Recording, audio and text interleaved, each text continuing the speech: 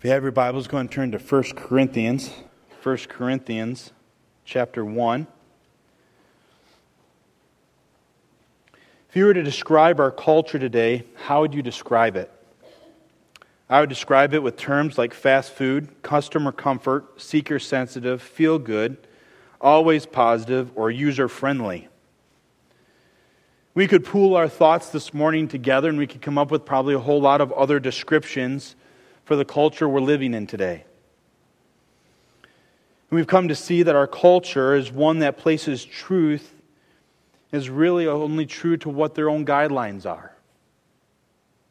We have fallen in love with the suave speakers who have charisma and energy. The people who are being listened to say something and nothing at the same time, yet have a huge following on social media. Everybody is a professional.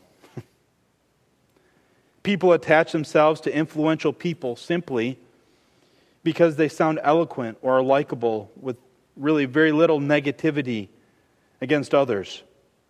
We live in a society that sees what the Christian church has to offer and turns to scoff and mock it. They look for every opportunity to dissuade people from being involved or associated with it. Unfortunately, in its own way, we as Christians have begun to buy into what the world is selling philosophically. We have turned standing for truth to permissiveness under the guise of I am being loving and understanding. And it leads to a watered-down message of the gospel truth. See, not only what I have mentioned already about our society, it has impacted not just as a church, but as individuals. Have you ever heard someone speak? Maybe you listen to someone online. Maybe you listen to or watch other preachers during the week, which is a good thing to do. I know I myself do that periodically when I'm traveling. But sometimes have you found yourself to fall in love with that individual more than the message that is being preached? And if anyone were to say anything negative about that individual, you get all up in arms about them because they're saying something against the individual that you revere. You know, periodically I receive emails from Christian resources promoting conferences that are filled with people that you've never heard of. Okay, actually that's not true. When was the last time you heard of a conference, whether it be a business conference or a church conference type thing, where all the speakers were people no one's ever heard of? You don't ever see that. They were what? They're speakers that have been claimed to be eloquent and well-versed and all of those things. Because that's what's attractive. I'll be honest, there are times where I've picked a conference I'm going to because I know who the speakers are and what they're going to say and how they're going to sound. I'll be honest.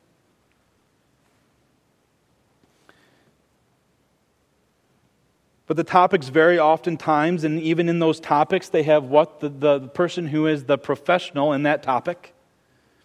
As I've looked at different, I'll go to different websites to see what other church websites, or I'll go to see, and sometimes I get these emails even from business things, or when I'm looking for different templates, or you see of these businesses, these big conferences, it's always the professional on that topic.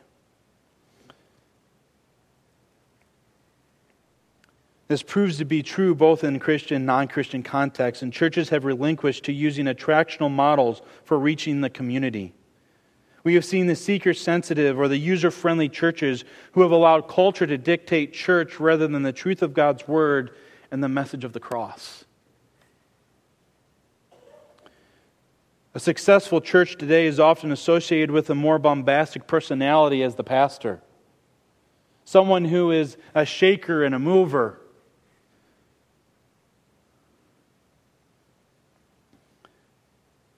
See, someone who is eloquent and easily followed. A preacher who is relatable. And trying to be relatable, unfortunately, oftentimes they forgo the meatiness of Scripture and they consistently stay on the surface level of God's Word, oftentimes missing what the text is really saying. See, the wisdom of man says all of this is what people want and need. The wisdom of man says that things need to be relatable. People need to enjoy coming to church. And we need to do things to make them feel comfortable. When I was living out in Washington State, I wish I had the flyer from this church. I've never seen more descriptors of the culture of their church than this one. It literally was a paragraph of hyphenated words. And I remember reading it to Liz, and she just laughed. Because it was everything and nothing all at the same time. But that is really what in a lot of ways churches are relegating their ministries to. It's the wisdom of man. It's what they see as understanding. And really in our passage this morning, we're going to see a comparison of the wisdom of God and the wisdom of man in the context of the Corinthian church. See, in our passage this morning, through the inspiration of God's Word, we will see that the church in Corinth was struggling with letting the culture of the day dictate their church life and culture. The passage we're going to be looking at, our passage this morning, is primarily verses 18 through 25. But before we get there, I want you to look up in 1 Corinthians chapter 1 there. Look up in verse 10. It says, "Now I exhort you, brethren, by the name of our Lord Jesus Christ, that you all agree, and there be no divisions among you, but you be made complete in the same mind and the same judgment. For I have been informed concerning you, my brethren, by Chloe's people, that there are quarrels among you. Now I mean this, that each one of you is saying, I am of Paul, and I of Apollos, and I of Cephas, and I of Christ. Has Christ been divided? Paul was not crucified for you, was he? Or were you baptized in the name of Paul?" And just jump down into verse 17 then, at the end of this paragraph. Paul is writing here in the inspiration of God and says, "For Christ did not send me," as he's writing to the Corinthian church, "to baptize, but to preach the gospel, not in cleverness of speech, that the cross of Christ should not be made void." See, in this text, we're seeing here in the church of Corinth, there were divisions happening, and they're saying, I am of this person and this teacher, and I am of this teacher, and I am of this teacher. And culturally, that's how they thought. In that culture, people would align themselves with a teacher, a philosopher, someone who was educated. And they would follow that way of thinking, that teaching, and they would follow that person.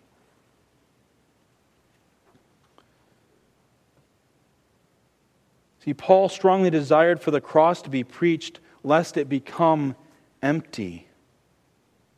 To speak the word of God in emptiness is to speak in a way that tries to persuade men through craftiness and cleverness of speech. It is this backdrop Paul comes to our text this morning and compares God's wisdom with man's wisdom in relationship to the message of the cross. The passage we're going to be looking at this morning, really, Paul is going and really pulling out those and using those who reject the message of the cross as a comparison and to magnify God's wisdom and man's wisdom and really elevate the message of the cross. Our main truth this morning from this, and we'll see this morning from our passage, that we need to confidently preach the cross because the cross powerfully defeats human wisdom. We need to be confidently preaching the cross because the cross powerfully defeats human wisdom. No human would in their own thinking dream up of a scenario for man's redemption as God did. Think about the redemption story. Could have you come up with that idea? Probably not. Does it even make sense to you? And we're going to see that through this text. It didn't make sense. It doesn't make sense in our own wisdom and man's wisdom. It does not make sense on a human level that any God would go through something as humiliating as to the cross to save a people that hated him. It just doesn't make sense. And so our first point this morning is that the cross is foolishness to the perishing. Look at verse 18. For the word of the cross is to those who are perishing foolishness. But to those who are being saved, it is the power of God. For it is written, I will destroy the wisdom of the wise, and the cleverness of the clever I will set aside. Where is the wise man? Where is the scribe? Where is the debater of this age? Has not God made foolish the wisdom of the world? For since in the wisdom of God, the world through its wisdom did not come to know God, God was well pleased through the foolishness of the message preached to save those who believe. For indeed Jews ask for signs and Greeks search for wisdom, but we preach Christ crucified. To Jews a stumbling block, and to Gentiles foolishness. But to those who are the called, both Jews and Greeks, Christ the power of God and the wisdom of God. Because the foolishness of God is wiser than men, and the weakness of God is stronger than men. See, the wisdom of the world is first a human wisdom. And human wisdom is a failing wisdom. And it's bound to perish. Verse 18, for the word of the cross is to those who are perishing foolishness. Now, God in His Word is not saying that the preaching of the cross is foolishness. But what He is saying is that to those who are perishing, the unsaved, the lost, it is foolish. That word foolishness has this idea of really the Greek word literally is where we get our English word moron. Foolish, that's not even a word. Maybe in some other language, but not ours. But it's foolish. It's dumb. It doesn't make any sense. In fact, we'll see that the world's reaction to the perishing's reaction to the cross, to the preaching of the cross, is very repugnant. It's rebellious. It's arrogant. But the message of the cross is not foolishness to God, but to those who are perishing. And we'll look at the end of verse 18, really will be our second point later on this morning. But the word of the cross speaks of really two different avenues here in our text. It says, for the word of the cross is to those who are perishing, and it connects with the idea of the preaching of the cross. The word of the cross here is both content and the proclamation of the cross.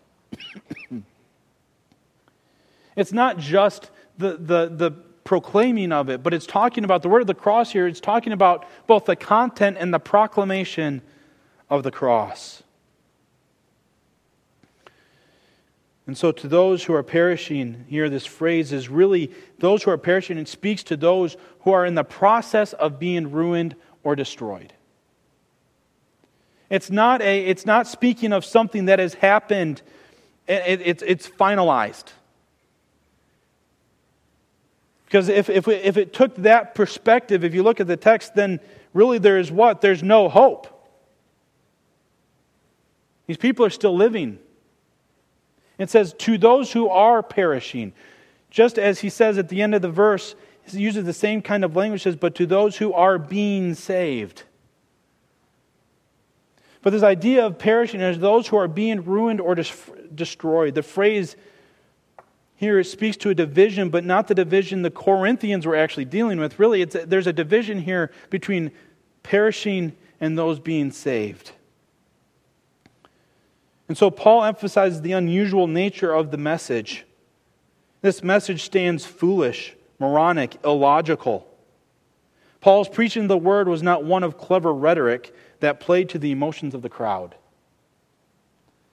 No, there are those in our world, in our society, in our culture, in our community that preach just to get to the emotions of those they're preaching to.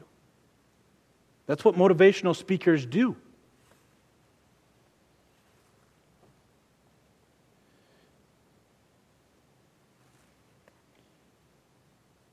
It did not look like or sound like the teaching of the sophist, or what a sophist was in that era. That during that is one who taught.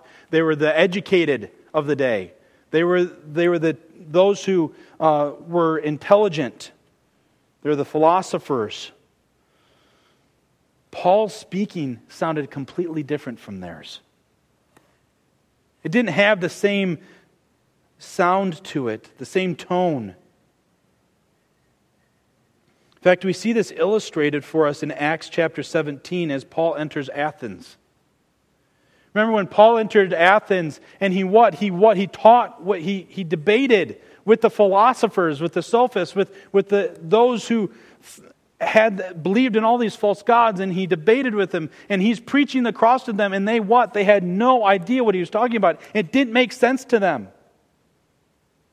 Paul even tried to used certain language that would try to help them understand. As he's preaching the cross, and they still didn't get it. And the text there says that when Paul left Athens, no one repented.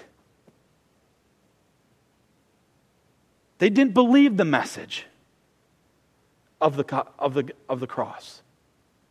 They saw it as foolish. Another point in Paul's ministry,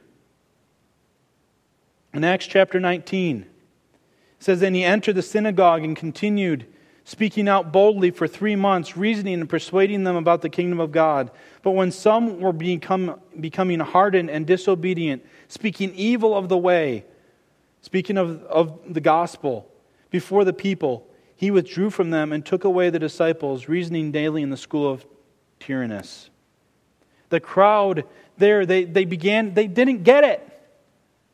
They spoke evil of it. In fact, what happens later in Ephesus, while Paul is living there in Ephesus, a mob literally, in Acts chapter 19, literally comes, says, and here I'm just going to read part of the passage. "For a man named Demetrius, a silversmith, who made," and Paul was being used by God to perform some miracles. "And Demetrius, a silversmith, who made silver shrines of Artemis, was bringing no little business to the craftsmen. These he gathered together with the workmen of similar trades and said, 'Men, you know that our prosperity depends upon this business.'" Because people were being saved and they weren't buying the idols and all these images. Verse 26 and 19 says, "You see and hear not only in Ephesus, but in almost all of Asia, this Paul has persuaded and turned away a considerable number of people, saying that gods made with hands are no gods at all. Not only is there danger that this trade of ours fall into disrepute, but also that the temple of the great goddess Artemis be regarded as worthless, and that she whom all of Asia and the world worship will even be dethroned from her magnificence." When they heard this and were filled with rage, they began crying out, saying, "Great is Artemis of the Ephesians." The city was filled with confusion, and they rushed with one accord into the theater, dragging along Gaius and Aristarchus, Paul's traveling companions. There was chaos because of the preaching of the gospel. Think about our world today, and honestly throughout history. When the preaching of the cross is done, what typically ensues? There's a level of chaos in the society. Why? Because it doesn't make sense. It's foolishness to them. And the interesting thing about this passage as I was studying this week, look at verse 19. "For it is written," and here Paul is quoting from Isaiah chapter 29, verse 14. He says, "I will destroy the wisdom of the wise, and the cleverness of the clever I will set aside." In Isaiah 29, Isaiah is given a warning to the nation of Israel. And in the verse prior to this is what the Lord says to Israel through the prophet Isaiah. It says, "Then the Lord said, because this people draw near with their words and honor me with their lip service, but they remove their hearts far from me, and their reverence for me consists of tradition learned by rote. Therefore, behold, I will once again deal marvelously with this people, wondrously marvelous, and the wisdom of their wise men shall perish, and the discernment of their discerning men shall be concealed." The interesting thing about this, that the world sees the preaching of the cross as foolishness, was declared by God. That it would happen. That God did it. God did it. This isn't something that just happens. Paul is saying that God said to the nation of Israel, he's bringing back up this what Isaiah said, I will destroy the wisdom of the wise, and the cleverness of the clever I will set aside. And you compare it with, look at verse 21, for since in the wisdom of God, the world through its wisdom did not come to know God. God was well pleased through the foolishness of the message preached to save those who believe. Because by God seeing this, and what does it do to God in the message of the gospel? It elevates it to what? It's all about God. If you and I could come up with a way of getting to heaven on our own, would God be the primary focus of that? No. It'd be all about you or another person that came up with that idea. See, the message of the gospel, the message of the cross, is not what people are looking for. You know, you can't look at the news today without seeing there is a loud cry out there against the message of the gospel truth. Sometimes they don't realize it, but there is a lot of it going on. Especially over the last 4 or 5 days. I was texting with an individual in our church, and they said, too bad I can't just get the sports news now because it's all full of other stuff on Twitter and social media. We just wanted harmless sports to look at. But it shouldn't surprise us. Because the preaching of the cross is foolishness to them. The perishing, they don't understand it. They don't get it. They see it as illogical. Why would a God, the God of heaven, supposedly one true God, sent His Son to literally be rejected? His own family members rejected Him, tried to kill Him. The whole nation that He was sent to redeem put Him up on a cross.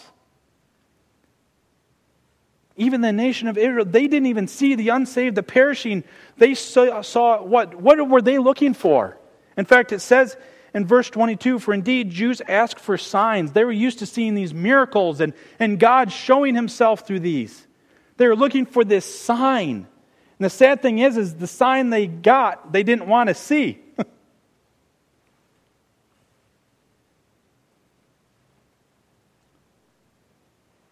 They do not want to follow someone who is weak and cannot stand up for himself when people mock him and try to kill him. Now, we know that Jesus was not weak. But look at it from a human standpoint. Look at the life of Christ from a human standpoint. Was there anything about Jesus that you wanted to follow? That you would want as your ruler? He's a humble carpenter. He didn't really have a home. As an adult, he never had a home. He lived off of other people's generosity. He had these 12 people following him, but they were all a bunch of fishermen and others. One was a tax collector. Why would we want to be a part of that? And if we start looking at it from our really man's wisdom, from man's perspective, it doesn't make any sense.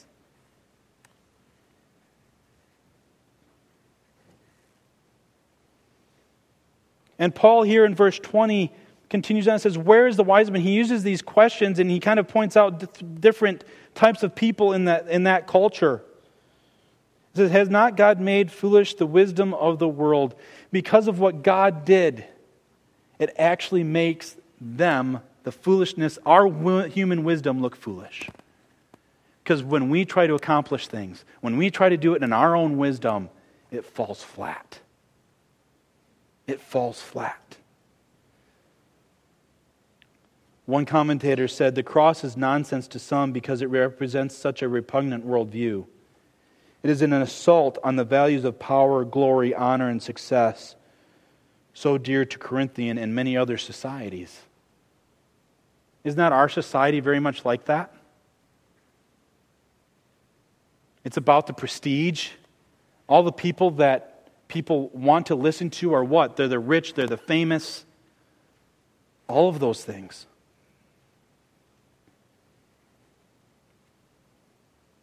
See, our wisdom and knowledge cannot compare to God's. We can't match wits with God.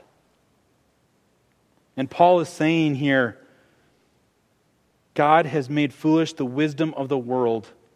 For since in the wisdom of God, the world through its wisdom did not come to know God, God in His wisdom knew that it was the best way for us to have salvation. And it wasn't through man's wisdom. It wasn't according to how man thought it should happen. But God in His wisdom knew exactly how salvation should come to the world. And God was well pleased through the foolishness of the message, the humble message of the gospel. No glitz, no glamour.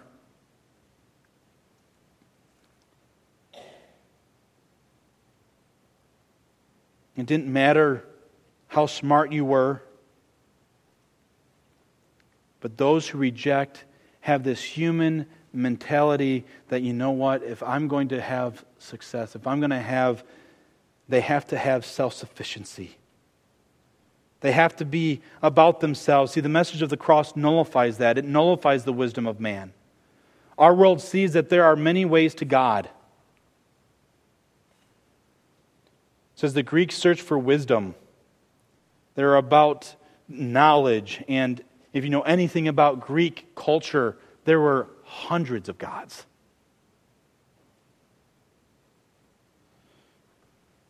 But were any of their gods anything like our God? They were selfish. Have you ever done a deep dive into Greek mythology? They're pretty selfish gods. They weren't like our God really at all.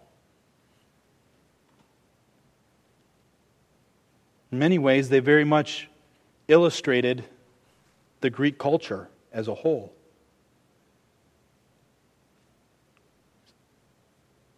They teach truths that only make sense to themselves. It makes God in their eyes relatable and relational. They can understand a God who is not perfect. It makes sense that their God did not die for by dying. Have you ever tried saving someone when you're dead? It's kind of hard, right? Doesn't make sense.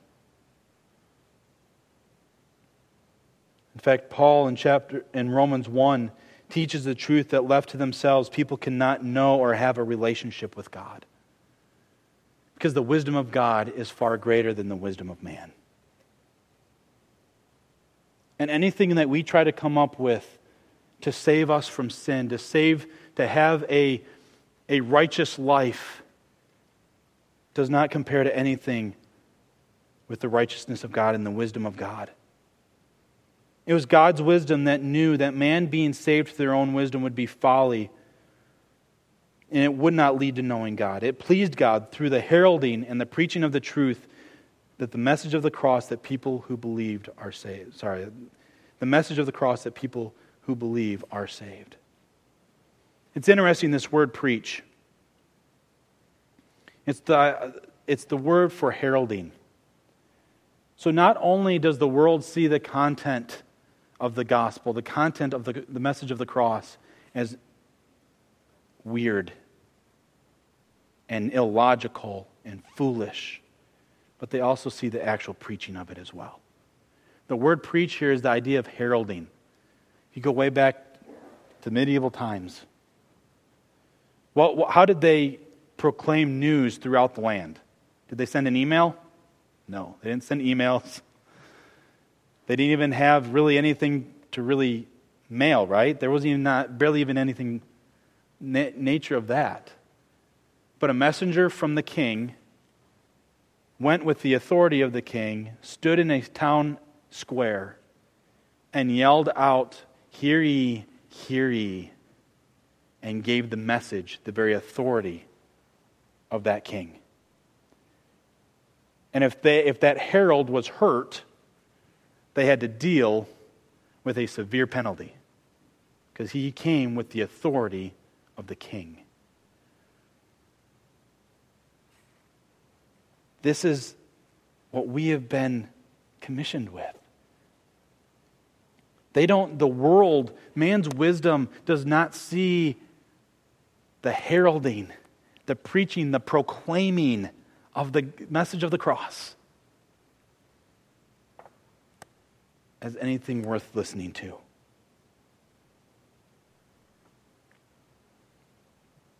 You know, some of you have been in Phil's class on James.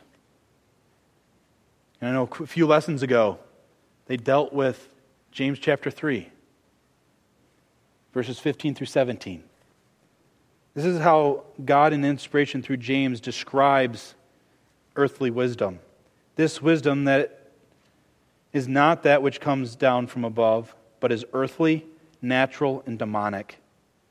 For where jealousy and selfish ambition exist, there is disorder and every evil thing. Does it sound like the world we live in? It does.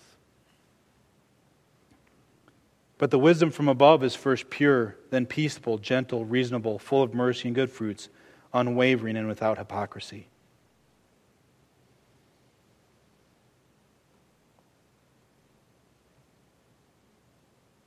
You may be sitting in your seat this morning and are part of this perishing group.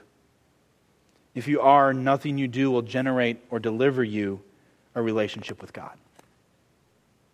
Your wisdom and understanding of life and even of God will not suffice. Your wisdom is empty. It's full of self-sufficiency and pride. And this morning you are hearing the message of the cross. It may sound confusing and maybe even like nonsense to you, but through God's Spirit it can be a message of hope and life for you today. God is rich in mercy and wants you to be His child. It is by His grace He has sent His Son to die for you. It is the event of history. It would be the best decision you could ever make in your life, in the history of your life, to place your faith and trust in Jesus Christ and believe in the message of the cross. Submit your wisdom to His. For the believer, are you trying to live the content of the message in your own wisdom? Are you rationalizing the message of the cross? Are you relying on your own wisdom and even heralding the message? As too many Christians and churches have done. Or maybe you have aligned yourself with a teacher of God's Word and really you're more hero worship with that individual than you are really listening to the content of that message. It's not about a person, it's not about a philosophy, it's not about any of that, but it is about the message of the cross. Because the cross, our second point, the cross is hope to the believing. So far it's been pretty negative. See, the cross is foolishness to the perishing. That doesn't make sense. But because God's wisdom is greater than man's wisdom, the message of the cross is hope to those who are believing. You know, this good news, the difference between the two is really akin to proclaiming as good news that the victor has been vanquished, the market has collapsed, or the holiday has been canceled. It is only our familiarity that dulls the strangeness of Paul's message for us. This is what one commentator wrote. He said, in the most general sense, the Christ is the king destined to rule. To announce his ignominious demise is to brand him an utter failure and would hardly seem to constitute a gospel. It's what we've looked at. The world, man's wisdom, just it doesn't make sense. It's like proclaiming good news as our economy falling apart. In contrast to the message of the cross, though being foolish, it is saving and powerful to the believing. Look in our text. We see that the message of the cross, message preached to save those who believe. So the message of the cross saves those who believe in it by faith. And then Paul says in verse 23, but we preach Christ crucified. As the Jews are searching for a sign and the Greeks are searching for wisdom and understanding and their own methods, Paul says, but we preach Christ crucified. To the Jews, a stumbling block, and to the Gentiles, foolishness. But to those who are called, Christ, the power of God and the wisdom of God. Wow. Hope. Because the power of God and the wisdom of God is greater than the power of man and the wisdom of man.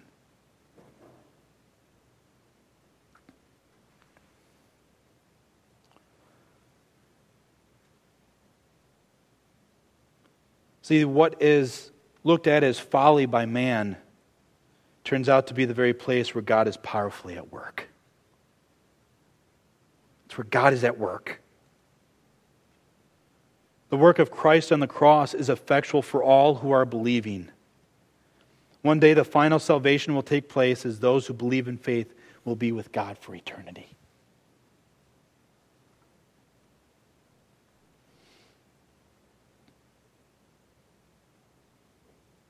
See, the message of the cross is unselfish. It's sacrificial. It's just. It's holy. It's loving.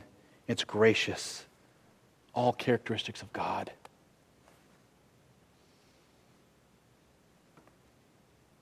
To the world, it seems empty. But we know that it's true.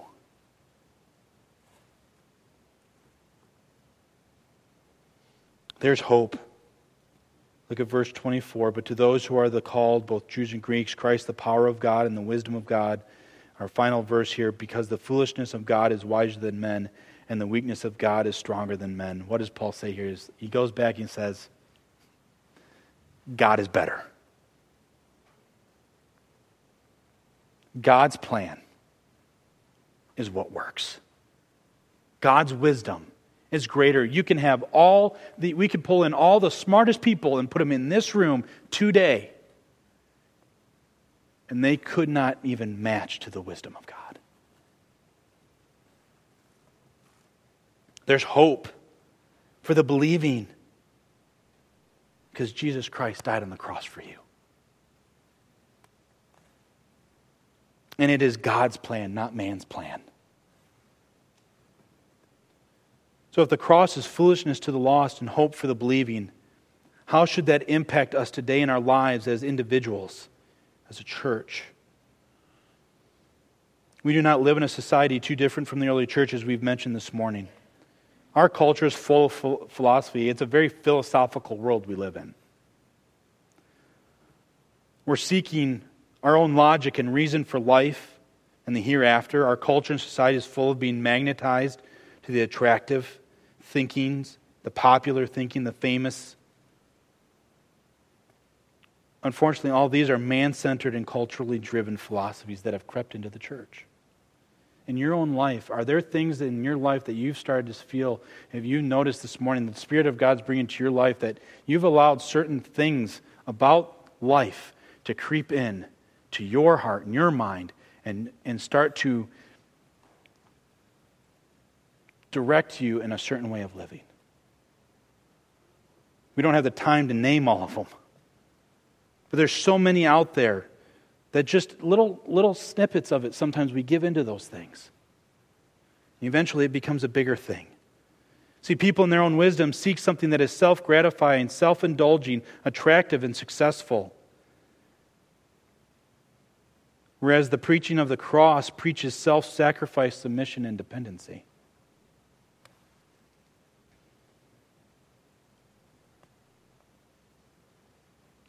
Our hearts should be overwhelmed with love and compassion as we look at the perishing, rather than with disdain and hatred. As you and I look out at our society, and there are things that the sin we should hate. We should hate sin. But we shouldn't respond in hatred to those who are living in sin, who see our message as foolish.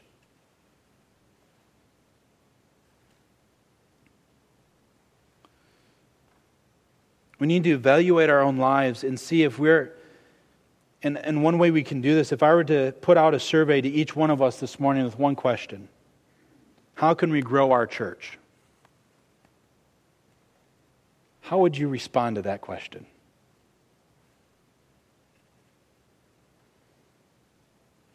I've sat in circles with and trying to answer these questions. And you know what happens a lot of times?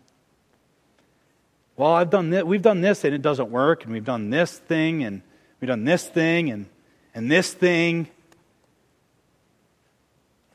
It's what a lot of the conversations end up being.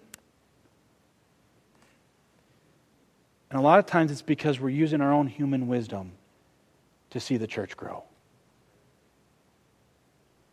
See, well, then why are we encouraging these Bible studies? Because you know what the Great Commission tells us to do? Make disciples. We don't want a program of a bunch of people sitting in rooms talking about stuff. We desire to see a culture in a church that is about Great Commission living, about preaching the message of the cross. And the foolishness of the world around us, whether it be at your job place or at your home, it shouldn't discourage you from preaching the message of the cross. When was the last time you gave the gospel to an unsaved person? When was the last time you generated a relationship with your unsaved neighbor and tried to have them in your home? It's okay if they think you're weird. We are, or we should be, based on this text. We need to be realizing that man's wisdom, they don't see it as making sense. But there is hope to the believing. We need to, as believing, take that hope and give it to those who are perishing, so that the Spirit of God can take that message and begin to enlighten them and show them the truth of the gospel of why Christ was crucified. And though it doesn't make sense in their own minds, it makes sense to God, because God loves them. It doesn't need to make sense. That's what Paul's saying. It's not going to make sense. God's ways and thoughts are not the same as ours.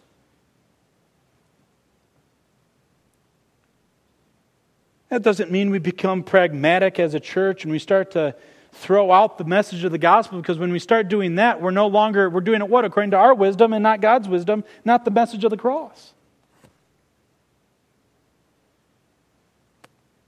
If I were to ask for a raise of hands on how many of us would love to see this auditorium full, I would hope all of our hands would go up. But the next question I have is, how much do you want to do about it?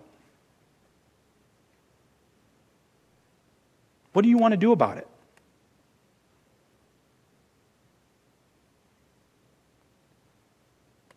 Just because they think that our message is foolish doesn't mean we don't give it to them.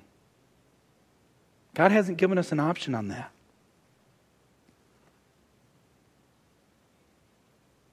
See, no other message in the world can save.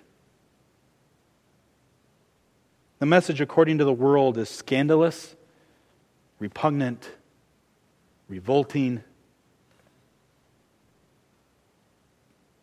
But for us who believe, it's the power of God. We need to be confidently preaching the cross, because the cross powerfully defeats human wisdom. Dear Heavenly Father, thank you for this morning. Lord, this text, you share with us the difference between your wisdom and ours. And Lord, according to our wisdom, what you did for us on the cross doesn't make sense. But it is nonetheless true. And Lord, I pray that we as a church, rather than being discouraged by all of this, would be encouraged. that you would help us to live lives that seek to be heralding the cross. That we wouldn't back down even in the midst of mocking and scorn and ridicule. But that we would, in your character, as you have laid out in Scripture, proclaim the wonderful truth of your word, the gospel of Jesus Christ. And Lord, we thank you and praise you for this. In your name we pray. Amen.